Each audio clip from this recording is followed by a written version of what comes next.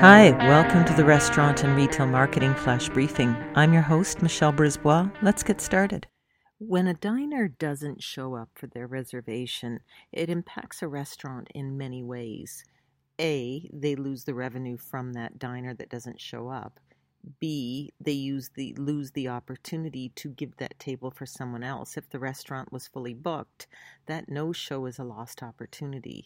And thirdly, potentially that restaurant, or probably the restaurant, has staffed up, assuming a certain number of guests. And when guests don't show, you're overstaffed, you still have to pay those wages.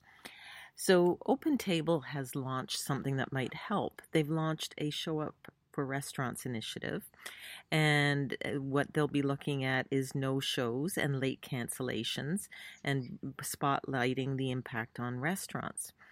And so during the summer, the booking platform is going to provide a tool that allows restaurants to label a diner as a potential no-show based on their previous reservation activity.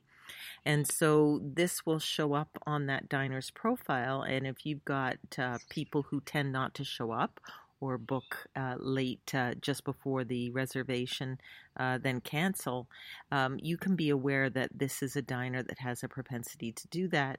Be proactive, remind them of their reservation, or if they're chronic about it, I guess not even accept the reservation or even double book their table. There's all kinds of options.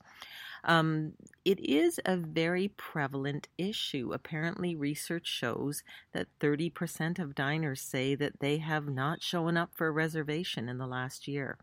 With restrictions lifting, the percentage is likely to increase. So good thing that there maybe are tools to try and mitigate it a little bit. Talk to you tomorrow. So come on, let's get out.